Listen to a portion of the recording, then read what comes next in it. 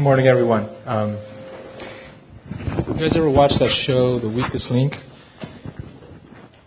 I consider myself the weakest link. You know, I work with Pastor James and Pastor Ben. These are tremendous men of the Word, and I feel like I'm barely a minor leaguer trying to make it in the big leagues with these men.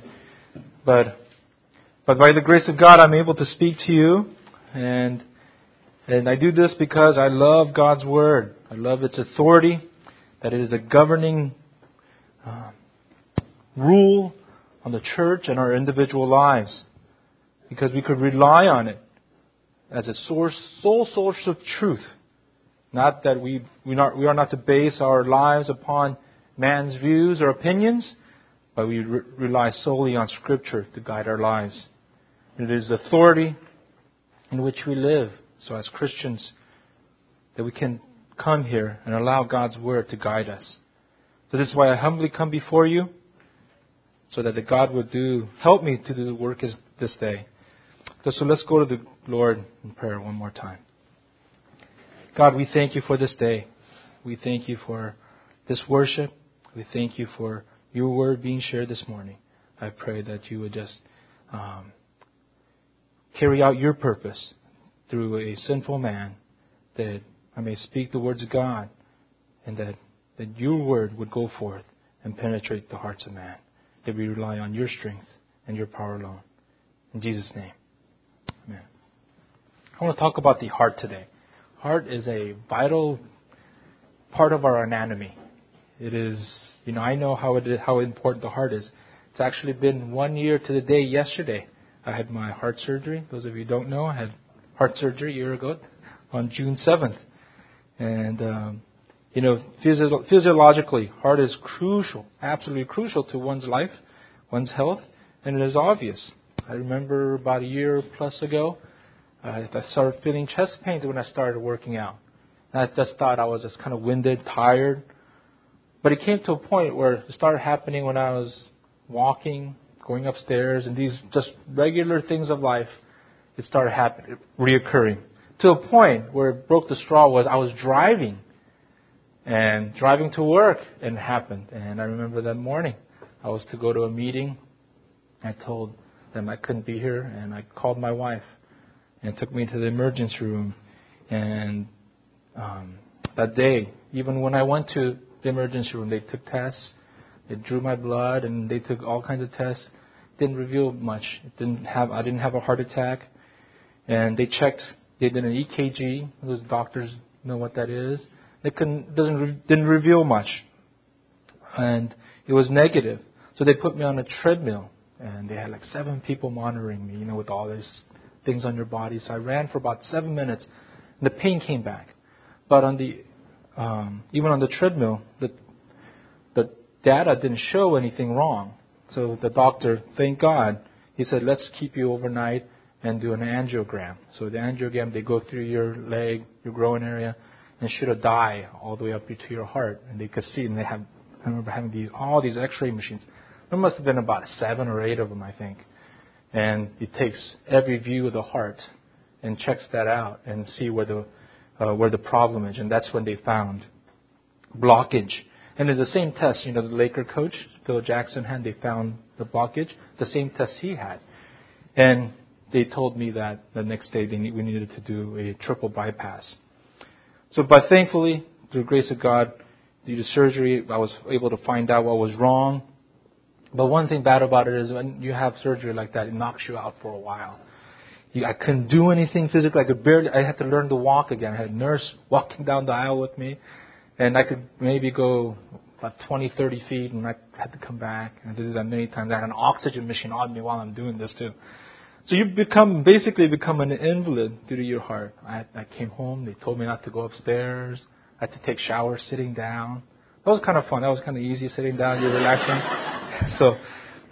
And you couldn't lift. The instructions were for 8 weeks, don't lift anything more than 5 pounds. So I had something to prove this week.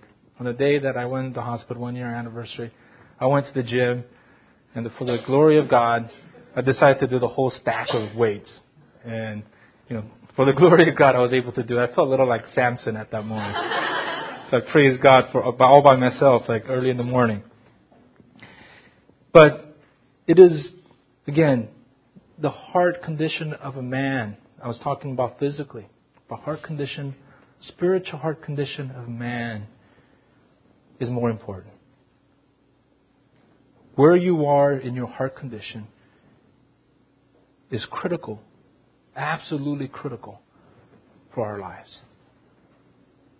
If your heart condition of man is right before God, is fertile before God, regardless of what happens physically, that you are rich, that you have true health.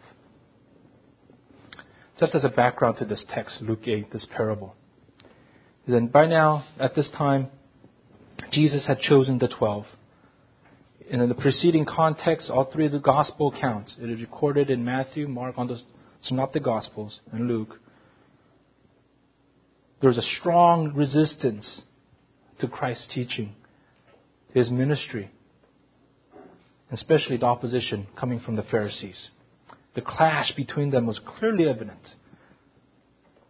In Luke 5, we see when Christ claims to have authority to give forgiveness for sins, that clashed. His association with sinners, that clashed. His failure to keep the Sabbath according to their prescription, that clashed. And many others. By this point, Matthew's account tells us by this time the Pharisees had set out to kill Christ, to put Him to death. That we learn at this time, this particular parable, and let's shift gears, is Christ is probably ending His ministry in His Galilean ministry. He's concluding it probably was near His home, probably from His vantage point. He might have seen a farmer out across the field. He's watching a scene unfold. A farmer sowing his seeds from his vantage point. Maybe a farmer carrying a grain over his shoulder or in his hand by his side, spreading it, tossing everywhere around the field. But in a large crowd began to gather along the Sea of Galilee. See, we find our Lord, who was necessary to speak on this. This parable of the soils in all three Gospels is very consistent. The importance of this parable is that this story is a changing point in Jesus' ministry. He began after this teaching mostly in a parable form. This parabolic teaching ministry took an emergence in the midst of what I said before, the hostility of the opposition of the nation of Israel. When He began teaching in the beginning of His ministry, He spoke to people more in forms of just plain language. He made strong declarations about humanity and kingdom of God. For example, in the Sermon on the Mount. But change began to take place. Although Jesus had longed to open people's hearts, the crowds, but they were more interested in His miracles, His deeds, the outward workings, rather than the genuine changing of one's heart. He became sort of like, to them, like an attraction. The heart condition wasn't changing at all.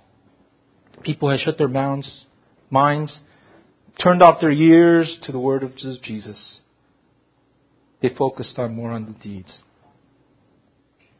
So in this text, Jesus is telling His disciples this.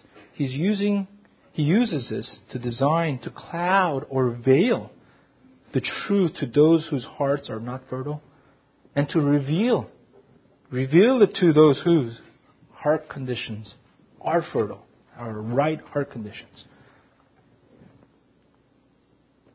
So we go to the text. The parable addresses a broad character of one's response throughout one's life, especially in light of the gospel, God's word.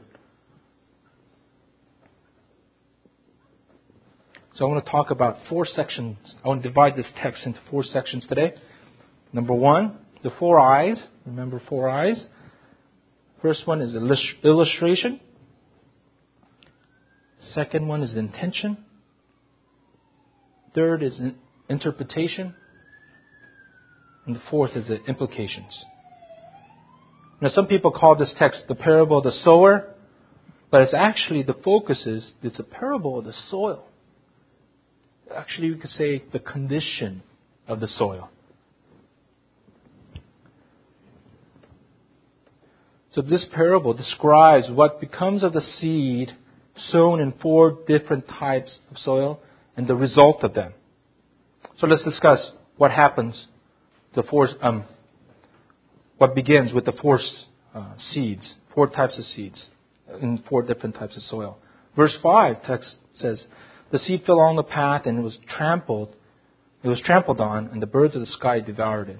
In ancient Palestine, it was common to have fields.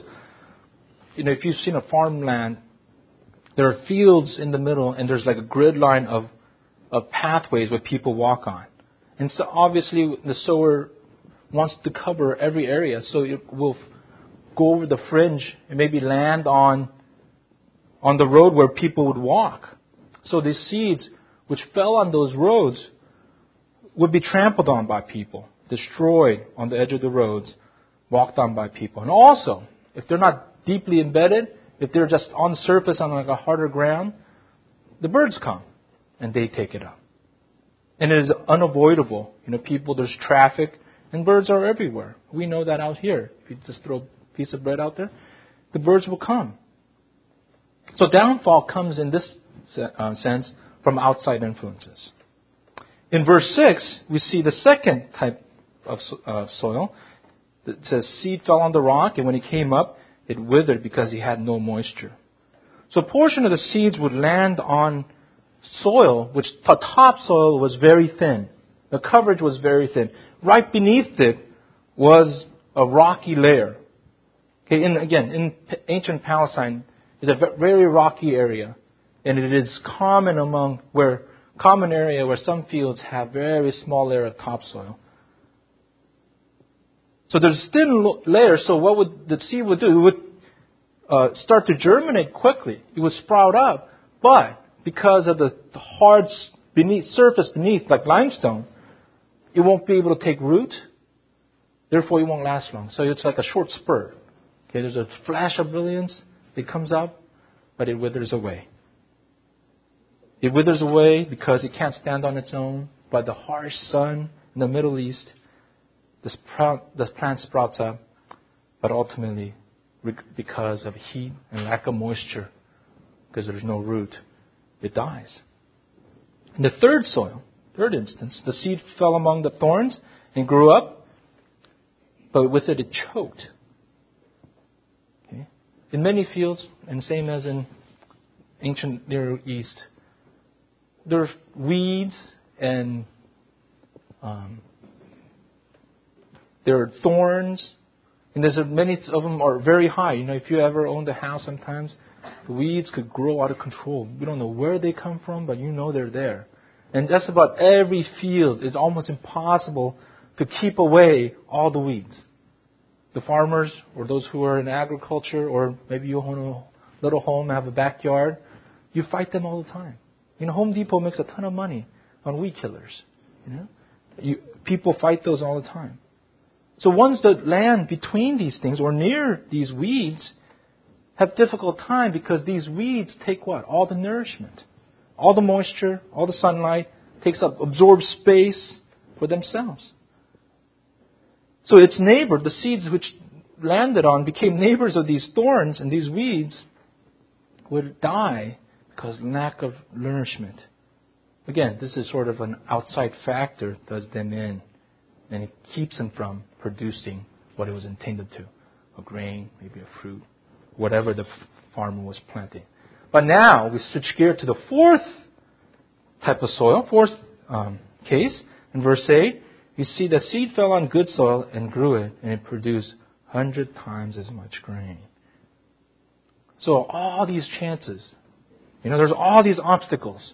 It gets to the point, it lands on good soil, with good base, without distractions or around them, without weeds. It plants itself, And it grows favorably. You know, they say in that area of the world, for every seed, for one seed, there's about 1 in 8 chance that a seed would take root and actually grow and produce something. So it's very rare. Very rare. The farmer, if he's calculating to have 100 seeds grow up and to make profit from or to live from, you have to plant 800 of them in order to get that 100. So you have to calculate that. So it is very difficult. And this is where, having told the story, Christ says, He explains the point by adding, "He who has ears, hear. Let him hear," in verse 8. So that was the illustration, the parable. Let's go to the intention. What is the purpose of Jesus telling in this form of parable? You know, obviously, the disciples were sort of puzzled. They accompanied Him and they inquired about it. So this is a shift. You know, the nation of Israel had not received Jesus as their Messiah. Their leaders rejected Him and not only did they reject Him, they were hostile. They were defiant to the point of what? What did I say before? To put Him to death. They hated Him so much, they want Him to put Him to death, get rid of Him altogether. That's how defiant they are. Not only did they reject Him, they were defiant. They went one step above to annihilate Him.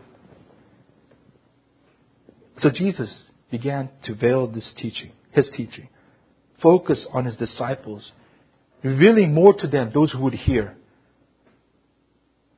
Now this reminds you of whom in the Old Testament? The Pharaoh. When God, what? Hardens his heart. In a way, that's what Jesus is doing. This heart condition, this soul is bad. Therefore, Jesus is making it even worse. That's shutting Him out. He's concealing the mysteries of the kingdom and the truth to the unbelieving nation of Israel, who is intensifying their efforts to get rid of Jesus, the Messiah, the King. In Luke's account, in verse 10, he gives a brief explanation. "The knowledge of the secrets of the kingdom have been given to you, but to others I speak in parables, so that, though seeing, they may not see, though hearing, they may not understand." Christ had an intention to do this. The passage points to the fact that the rest of the people are not going to be able to understand. They had not accepted Jesus. Their soul is bad. Whatever is planted there will die for various reasons.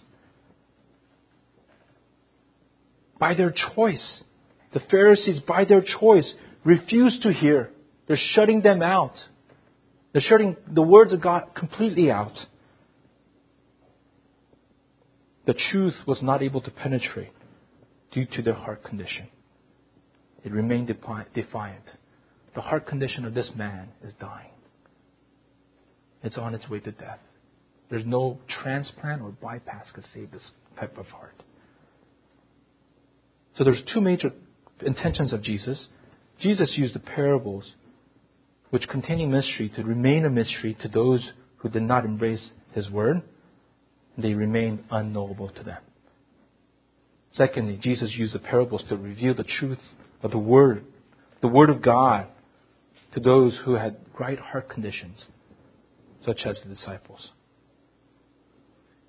So the two functions of that: it reveals the unfertile, hardened hearts of people who are resistant to His word. The result is the darkened heart. It is a result of the darkened heart who refused to listen. God had given these people the opportunity, but they refused. There was no avail. God incarnate. I read this morning in Colossians 1, right? God incarnate was in front of them. And I was listening to a song this morning by Jubilant Sykes. "Mary, did you know?" He says, "Mary, did you know that when you kiss your child," it says, "you're kissing the face of God." Face of God. Mary was holding God in her hands. God, whom this universe was made through, was in front of them, and they rejected Him. That's how serious this was. And God was hardening their hearts. It is a sad story. But on the other hand, the second type of heart, the disciples were able to get insight into the kingdom and the heart of God. They received the divine plan. So, let's interpret this. The fourth section.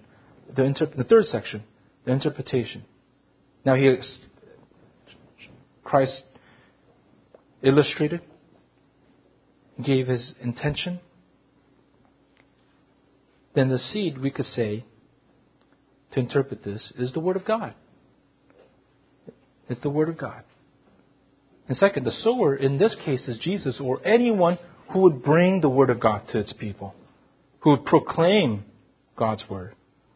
But thirdly, and this is the most important point, again, the soil. The focus is on the soil, and it is the heart of man. In Greek, it is cardia. That's where we get cardiology. It's cardia. It carries the connotation of spiritual. It encompasses spiritual, intellectual, volitional center of person's being. It encompasses spiritual, intellectual, volitional center of person's being. So let's talk about the four results. The first one, we call it the hardened soil or the unresponsive heart. One who was carried away by the outsiders or trampled on by others. They take away, along these paths again. These people whose heart may have never been open to God in the first place. Who never responded positively for once. And this is a serious heart condition. This you have no hope for. You're going to die. It's just a matter of time. Gospel or the Word of God is immediately snatched from their hearts. Once it goes in, it's out the door. And sometimes this type of people, it's just difficult to hear the truth. They reject it altogether because of pride or various other things. Their minds are completely calloused, hardened as a rock. It's like a brick wall. Second soil is the impulsive heart. Verse 13. One who receive the truth with joy when they hear it, but they have no root. They believe for a while. In a time of testing, they fall away. It represents those hearts that are shallow. They're positive. They hear the Word of God. They're joyful. Their first response is great. But due to the inadequate grasp, they lack commitment. It's a superficial reception. They hear it, it's all good for about 30 minutes. And they cannot why. And they hit a wall, they hit adversity, they hit trials, and they fall away. They buckle. It's a short-term response to faith. In my Christian life, I think many of you as well, we've seen people that fall into this category. It's sad. A lot of times they're emotional people. Sometimes they're moved to tears even. They feel blessed by the teaching, but there's lack of endurance. They huff and puff. They can't carry on for long distance. It brings the genuineness of their faith to complete question. Third soil, verse 14, when it lands on weedy or thorny areas, is a preoccupied heart. Verse 14, one who hears, but as they go their way, they are choked by the worries, riches, and the pleasures of life. And their fruit does not mature. Now this person is a little bit different than the second person. It is not the adversity they struggle with, it is distractions. It is with distractions they struggle with. They do not mature because there's too many distractions. It represents those people who completely grasp the cost of discipleship, yet never rid themselves of the baggage they hold on to. The person has too many cares and worries in life. He or she is more concerned about riches of this world maybe materialism, keeping up with the Joneses, prestige, fame, money, just lust of the heart, of things, pleasures of this world, outgrowing His kingdom. The priorities are reversed. Pleasures dominate their hearts, their thoughts. They indulge in things, maybe drunkenness, maybe drugs, maybe sexual vice, gambling, or any other indulgence. And it could lead to more subtle things. Various things in life. Entertainment, maybe games, maybe even friends. Just very foolish things, silly things of life. Occupy their time, occupy their thoughts, and completely control their minds. The amount of time they spend on pursuing these things is completely lopsided. Therefore, a man has only a certain amount of waking hours, like a pie chart. But if it's fully dominated by the thoughts of this world, the Word of God cannot dwell and flourish and cause its heart to mature. The most dangerous aspect of this is none of these vices start big. You don't overnight become a video game junkie, right? Or you become, you don't all of a sudden become addicted to drugs, like doing maybe, 5 kilos of cocaine or something. You start small. It's a gradualness. It's a subtlety of the heart. It grips you and grips you and grips you, and then the pie chart, it grips you as a whole. So it's not lack of knowledge that causes them to err. It's not lack of commitment or lack of dedication. Their hearts are almost right. But the individual never matures or produce lasting fruit because of so many distractions. It's majoring on the minors constantly. It keeps them from understanding the Word, accepting the Word, retaining the Word, and obeying the Word. And that's what it requires. Then we go to the fourth soil. The good soil. This is the good part. This is a good, responsive, well-prepared heart. Verse 15 says, one who, after hearing the Word, clings to it with an honest and good heart and bears fruit with steadfast endurance. Or with his patience. This heart is prepared for what? First of all, for the gospel. Gospel penetrates and takes root.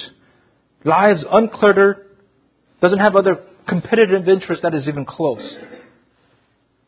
This soil not only brings forth life, it takes root, but it bears fruit. And then this is the goal of discipleship, right? It bears fruit in a Christian's life. This is a heart condition that finds nourishment and brings forth abundant harvest. It's a clear, open heart. If you look at the heart of this person, the arteries are free-flowing, right? The heart is strong. Okay? Has a resting heart rate of maybe about 40. Athletic conditions could go up to 120, 130, 140, no problem. For miles upon miles. Heart of an athlete. It does not lack commitment of God's promise. He perseveres in faith. And I love what commentator Darrell Bock wrote. He says, quote, one is unfailingly wedded to God's Word. I love that word, wedded. He is unfailingly wedded to God's Word.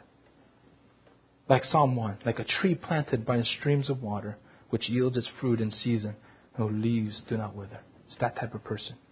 And by means of this perseverance, it produced harvest. Not only just few things, but plentiful. What did they produce? They produced love, joy, peace, patience, kindness, goodness, faithfulness, meekness, self-control. That's what they produce. What does it say? Hundredfold. Hundredfolds. This fruit understands, not only understands, obeys. Because God has opened their minds and transformed. No soil is good on their own. God makes it fertile. Because we submit to the Word of God and we are out to obey. In verse 15, Luke mentions patience. And this is a key word. I want to shift your thinking a little bit. We think of patience, someone who is kind of waiting on things, could work through things, could wait out years upon years. But in this context, it's actually patience. It focuses on more closer to perseverance. It's the quality that is needed, is required to bear up under pressures of life, living faithfully. It is the opposite of falling away. And this is the true fruit of patience. This type of person, as car burns fuel to convert it into energy, to make it go 30, 40, 50, 70, 80, maybe some of you 120 miles per hour. Through his endurance, through his perseverance, through his obedience, it converts that energy into what? God's glory. God's glory. This is someone who genuinely appropriates his or her faith to produce the effects of life and the corresponding character to God's Word. That's what this person is. This person, as a result of hearing the gospel, depends on God's Word. Because his heart is strong. His character is strong. And character is determined to be wedded to God's Word. So fourthly, last, the implications. So what point is Jesus making? Let's consider the 4 cases. So I would lump this. The first 3 cases are basically the same. Same form of different types of distraction. They ultimately fall away. The gospel does not take root in these types of heart conditions.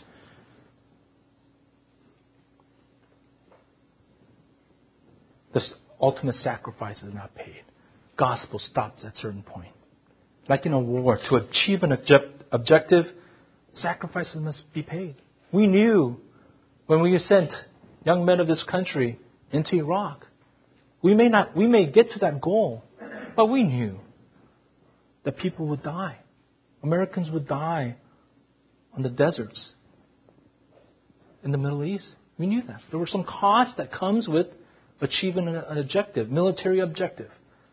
So it goes here. There are costs to be faithful to the gospel and ultimately to God's Word.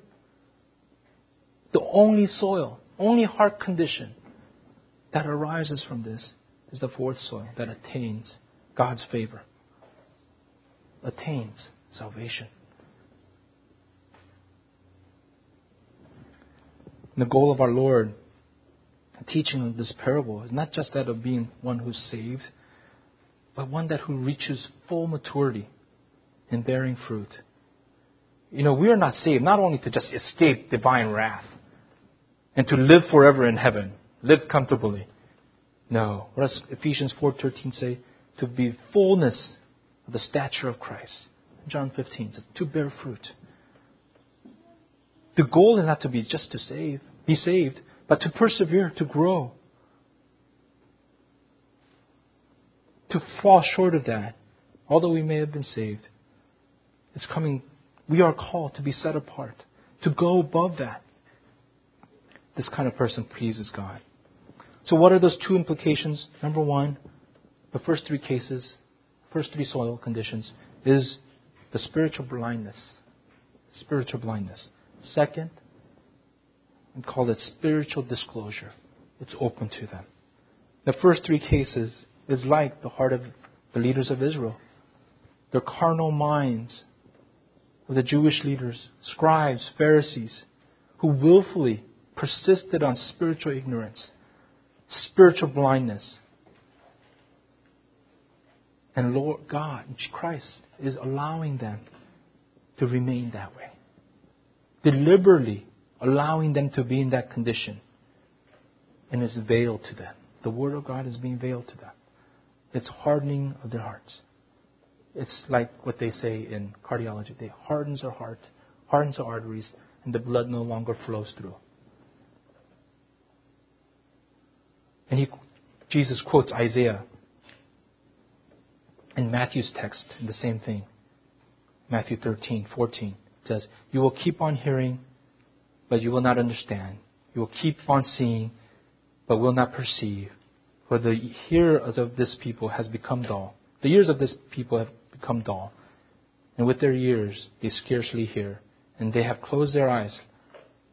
They should see with their eyes, and hear with their ears, and understand with their hearts, and return, I should heal them. He's quoting Isaiah 6. It perfectly describes the unbelieving Jews of Jesus' day. He's quoting the Old Testament. He chose this because they chose to ignore God and His Word. In a sense, this is a sad picture because Jesus is locking them up in unbelief. It is a sad story. Jesus is implying this parable. The reason for these parables is Jesus is saying it is a warning. It's a judgment upon Israel. Those who deliberately reject Him and His revelations and His teachings. They are judgment. They're carrying on the judgment of their self-blindedness.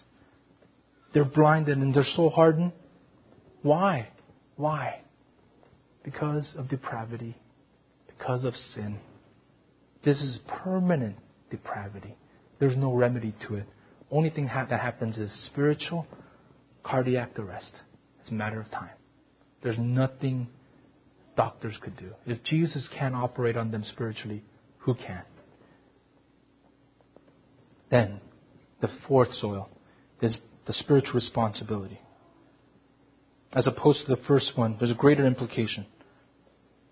Is that it is the purpose of grace. We need to be thankful as believers because we are all depraved.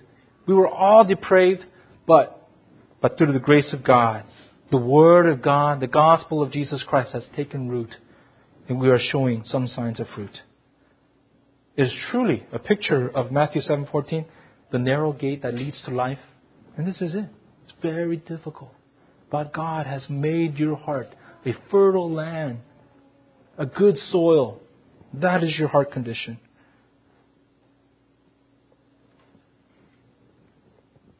When men have faith in God's Word and trust in His mercy and grace, God grants them salvation. And God grants them ability to trust and see the truth. And what does it say? More and more. That's how a Christian grows to mature. Christians are able to understand because God illuminates our hearts to be fertile. Why? Why is this such a big deal? Because we're so depraved. In Romans 3:10-13 says, there is no one righteous, not even one. There is no one who understands, no one who seeks God. All have turned away. They have together become worthless. There is no one who does good, not even one. Their throats are like open grave. Their tongues practice deceit. Romans 3:23. For all have sinned and fallen short of glory of God. You know, we were all under one of those first three heart conditions. We were locked up in that. There was no chance. But God's Word, God decided to do a spiritual open heart surgery in your heart and made your heart fertile. So the Word of God, the gospel of Jesus Christ, takes on root and grows. So what's the point of this? What's the point of having truth in your heart, taking a fruit? The true believers must bear fruit. True believers must practice what we have heard, what we have taught, and what we know the truth to be. That proves to be genuine salvation. That's the only difference. Others started a little bit, it died away. But only one that bears fruit is this one.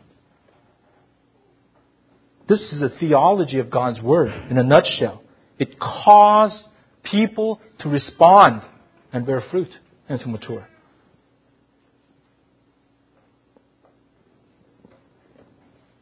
And those who use the truth, more is given.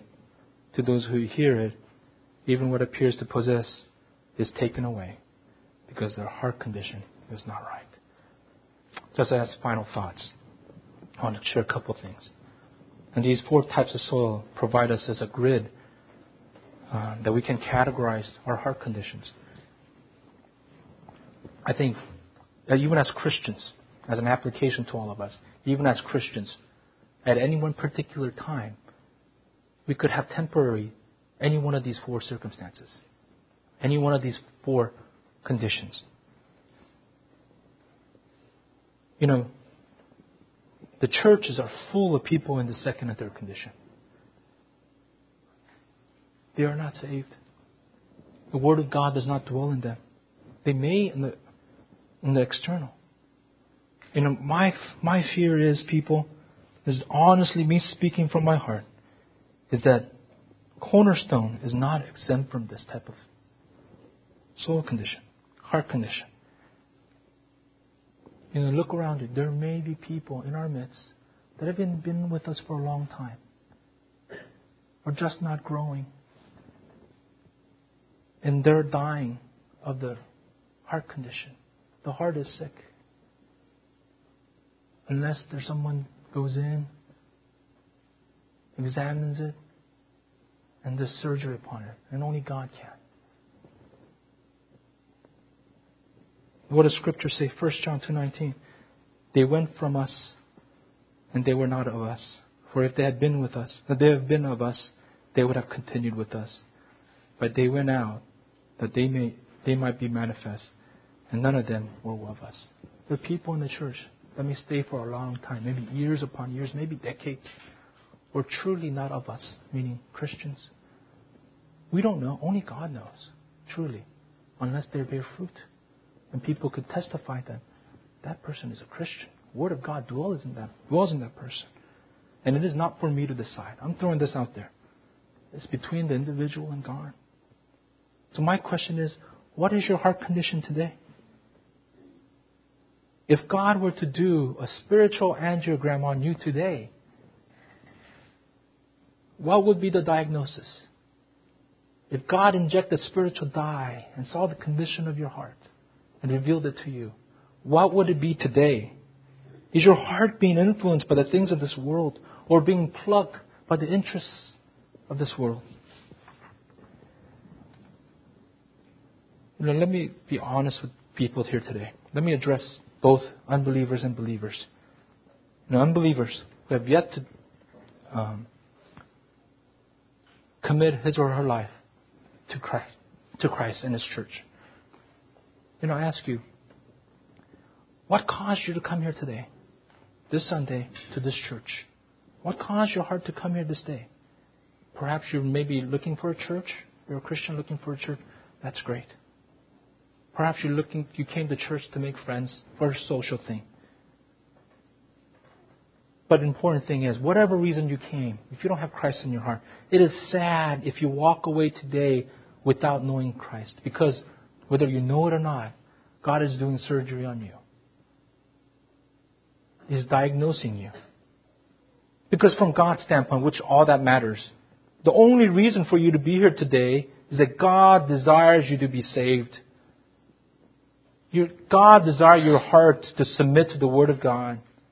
Why? Because Scripture tells us so. 1 Timothy 2:4. God desires all men to be saved and come to the knowledge of the truth. If you think the truth is in you, it's not. It's just your opinion. It's about worth as much as mine or anybody else. Doesn't matter. But Jesus says in John 14:6, I am the way, the truth, and the life. And everyone in here, especially if you're a non-Christian, if you're an unbeliever, you have to be committed. You need to deal with that. And if you are that person, the light of gospel is shining on you. For the grace of God, you are here today. And God is diagnosing you. I plead with your heart that it may not be hardened. I plead for your heart that you would abide in His Word and allow it to take root. That God may not conceal, veil the truth to you. Like the Pharaoh, whose heart was hardened and their defiled unbelief. I tell you, if you're that person, you're in dire need of spiritual heart surgery. In order for your heart to be made whole, healthy, and fertile to the words of God, I urge you, allow God to do spiritual surgery on you. For believers, It is clear by today's text that Jesus is rewarding those who are concerned with the truth and knowing the truth. Again, like I said before, even as Christians, our hearts can be in a state of those first three conditions, where growth is stagnant, maybe bothered by other weeds, and causing fruit not to bear, maybe by the circumstances of life. So why does that happen? Why do we allow those things to bother us, be an obstacle for us, and cause us to stop maturing or slow down our maturation process? Because why? Because we temporarily get into these situations where we are caught up with the world, caught up with pursuing things of the world. We lay aside God, our commitment, our responsibility to pursue things of life. And that happens because why? Sin. The spiritual plaque builds up in your arteries. And you need to repent and to make it whole so that blood will just flow through again. If you're feeling angina, that means chest pains. If you're feeling spiritual chest pains, you need to repent. You need to get rid of your liberties. Lay aside pleasures, amusements, entertainments, and ultimately all vanities, which is choking the spiritual oxygen from your heart. Because when that happens, as a person who's a weak heart, could only go so much. When that was going on, I couldn't run for more than 6 or 7 minutes. I just absolutely couldn't. As far as we'll go as Christians. My brothers and sisters, it happened to me. But I'm not going to ask God or pray to God to strip of your wealth or your health, your comforts and your securities. But sometimes that might be the best spiritual bargain for all. I was in that state a year ago. I was stripped of my health, laying in bed, not knowing what's going to happen, putting my hands in the hands of the doctors. Who knew what was going to happen? There was a small chance, but there was a chance. Those of us who may think we're believers, we have heard gospel preached hundreds, maybe thousands of times. But what is that happening? What occupies your heart?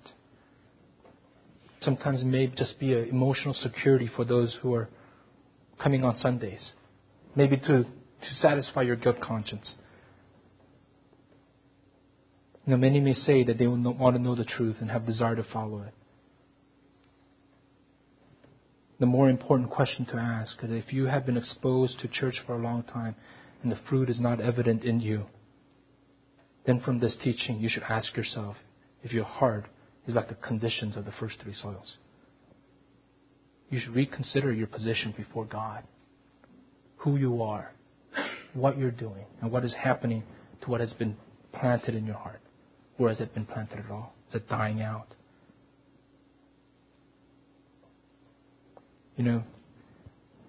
I was in Missouri a couple weeks ago. In Missouri, all the license plates say what? Missouri is a show me state. Right? As Christians, only way that we display that our genuine faith is to put it into practice. To live a life of obedience. Or be distracted or being plucked by outside influences and choked by the desires and interests of this world. I plead with you, everyone, believers and unbelievers alike, especially the unbelievers, be the fourth soil. For believers, remain fertile as the fourth soil. We should genuinely cherish our lordship. We must follow with all our might so that the Word of God is triumphant and triumphantly bears fruit to a darkened world. That by our lives, by our obedience, that others would see Christ's reflection through our fruit. Let's pray.